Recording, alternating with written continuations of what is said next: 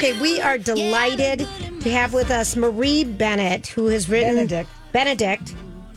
Oh, thank you. Who's written the book, The Mitford Affair, which is unbelievable and a story I never knew about before about the Mitford sisters. And we are so delighted to have you with us, Marie. This book I read on my honeymoon last week, and I could not put it down. And it's nothing, we've read so much historical fiction, and you are such an excellent writer, but this story is wild. We want to also mention we're sponsored by the Book Club Restaurant.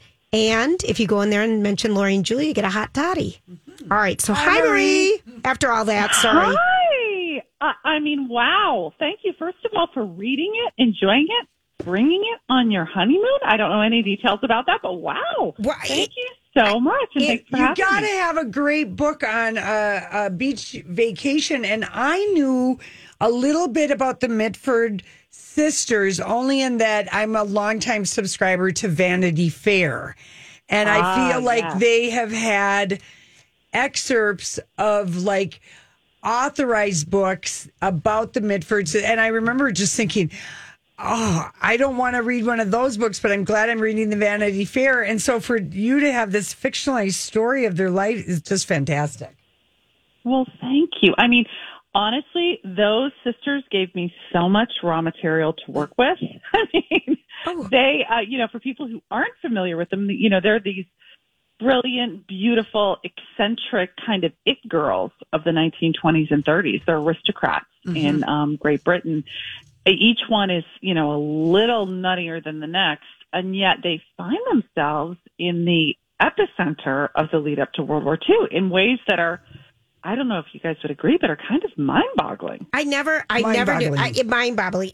And we want people to read the book, so we don't want to. You tell everyone. No spoilers. Yeah, no spoilers. Marie. But how did you come across or get interested in the Mitford sisters as a topic for this possible, novel? Yeah, great question. Well, I this is what I write. I write about real historical women who've left legacies, right? But who generally aren't that well known. Some are super unwell known, and some are like the Mitfords who have kind of, I don't know, inhabit our understanding in some very peripheral way. Yes. And I got to know them a little bit when I was actually in college, too long ago to mention. And I was on a Eurail pass with a friend, and I wanted to bring a book that could get me through because we didn't have cell phones. And so I found a compendium of Nancy Mitford, the oldest Mitford sister, her novels. Two of the most famous ones, Pursuit of Love and Love in a Cold Climate, are thinly veiled, fictionalized accounts of this really quirky upper-class British upbringing that she and her sisters had. They were kind of wealthy. They lived on these crumbling manors, and they were kind of left to their own devices. And they were funny, and I just sort of found them entrancing. But when I was doing the deep research for another book I wrote called Lady Clementine, which is about Winston Churchill's wife, I learned a lot more about them because actually Clementine Churchill is cousin to the Mitford sisters' father. She's actually a lot more than that, but that's a story for another day. And so I started to learn more about the kind of escapades that these sisters get up to, which puts them, really with unbelievable access to the leaders of pretty much every European country, Italy, Germany, Great Britain, in the lead up to World War II, and in all these sort of political machinations that are happening during this time.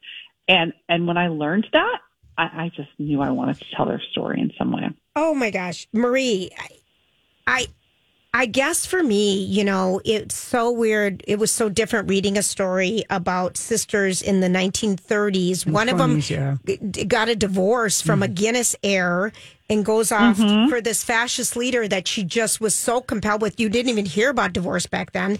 And then their fascination with Adolf Hitler. I'm sorry, I just have never read anything like this.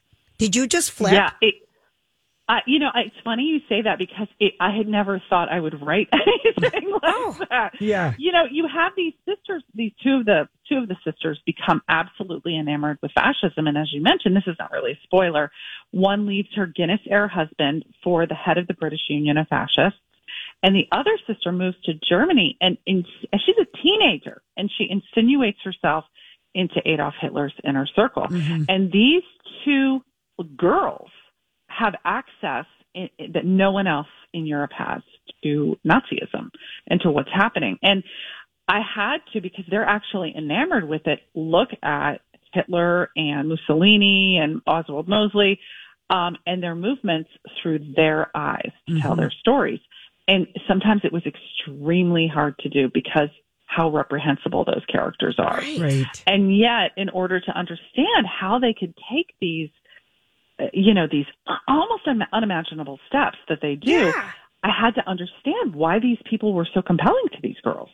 Right. And it's interesting, too, because you think of sometimes how loyalty has to be set aside because there's something greater going on, but people have very different ideas too about what loyalty is. Oh yeah, that's a great point. Yeah. And where their lines are, where your loyalty to family or ideology or your belief systems, where the line between that and something else is. Because we see that now. I mean, like you have with the January 6th, or people who believe that. No, but I'm just saying that is a mindset you have to put yourself into in the 20s, 30s, when all of this was just taking a foothold. And slowly getting into people's heads and minds that it was okay. I mean, there is really, something to be learned from it, remembered. In what you said, we're with Marie Benedict. Her book is The Mitford Affair. She just chooses to write the hidden stories of historical women. And really, I have to, Lori and I, prolific readers. I almost fell off my beach chair when I started reading about how obsessed they were with Nazism. And this is just wild. But it's wild. I bet it was hard to write. I was driven to this story in part. It's so crazy. But also because I wanted to understand how seemingly, as normal as it's all relative, normal as you think these women are, but women who have every advantage. Yeah. What it is that would attract them to these really extreme political movements. Mm-hmm. Things that are just beyond our imagining. And wasn't always pleasant to get in their heads and try and make sense of it. But I learned so much about the way in which people make choices around their belief systems. And, that helped me understand a lot of sort of the polarizing things that are going on in our own world today. Yeah, that's what you said, Lori. Exactly. That's what I thought, too. I just thought, this is how it's done. You break the norms down little by little, and it is a form of, kind of a gaslighting situation. And then you have these sisters, they're sisters. Right. Yeah. And that whole other layer of that. Gosh. And then the fact, the whole snobby British aristocrat situation and all of that. And I have to ask you, because you did all your research, because you wrote about Clementine? Yeah, Clementine Churchill, who was the cousin of the Mitford sister's dad, who seemed like he was a real flip-flopper. Not as much as the mom, but yeah, exactly. But the fact that Winston Churchill, you see him come back, kind of into power because he was ignored while Hitler was getting all of his power. And Neville Chamberlain was being a bootlicker to Hitler. This is fascinating. I love this book. Well, and what's amazing is as I was looking at these sisters, I'm thinking, oh my God, how could they have these beliefs and support, fascism? There was actually a big faction of upper class British society that got behind it because they really looked at this sort of polarized political landscape as a battle between fascism and communism. And the communists would never allow them to keep their titles and their land and their money. But the fascists might. So it was kind of, they were choosing between the lesser of two evils. Yeah. And so there was actually a reasonably sized faction that believed the sort of things that Diana and Unity, the two sisters, believed. But no one went to the lengths that those two went. This would be because I know your book birthday was just a couple days ago. This would be an excellent book for a book club discussion. Unbelievable. Well, thank you. Yeah. That's what I hope. I hope that people can gather together and really kind of pick apart this crazy story and these really textured issues that are in it. Yeah, including things like Yeah, go ahead. I'm sorry.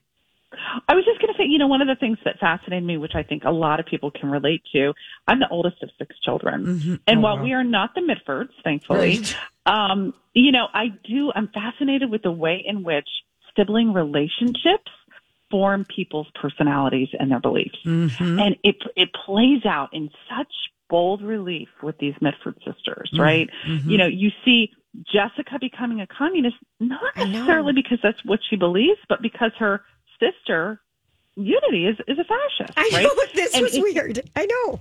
Isn't it crazy? Yeah.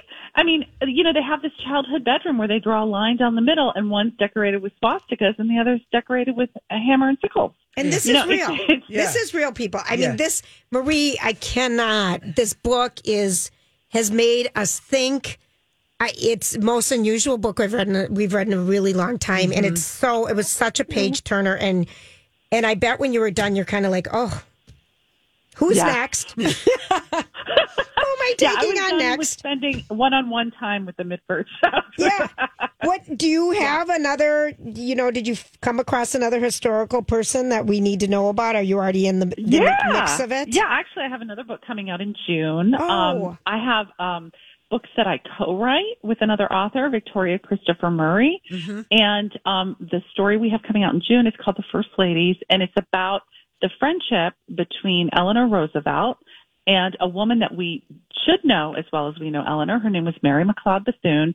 She was the first, the 15th in a family, firstborn free. Mary she founded Bethune. a college. Yes, the black woman. Cookman College in Florida. Yes. And she became, I'm sorry? That black woman from Florida. Everywhere you go, like in New Smyrna Beach, Daytona, everything is Bethune. That's her. Oh, that's wonderful. And Eleanor became BFFs at a time of segregation, and they together behind the scenes really formed the foundation for the civil rights movement.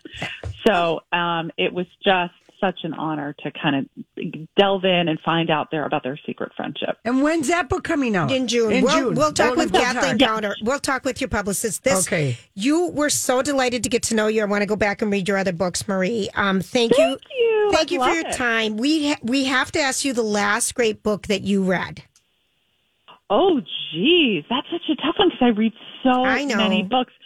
I really loved The Marriage Portrait by Maggie O'Farrell, which is about Lucretia de Medici. She was a young teenager in the Renaissance period who was forced into a marriage. And it's just another kind of unknown historical woman and a really crazy story. Oh, well, I hope the Mitford Affair gets picked up and produced by maybe Nicole Kidman and it's on Netflix. Yeah, maybe it's a great story. From your mouth. Yeah, please. A 10-part series, the costuming, the sets, it would be great. Yes. Oh, me too. Let's make that happen. Okay, Lori's on it.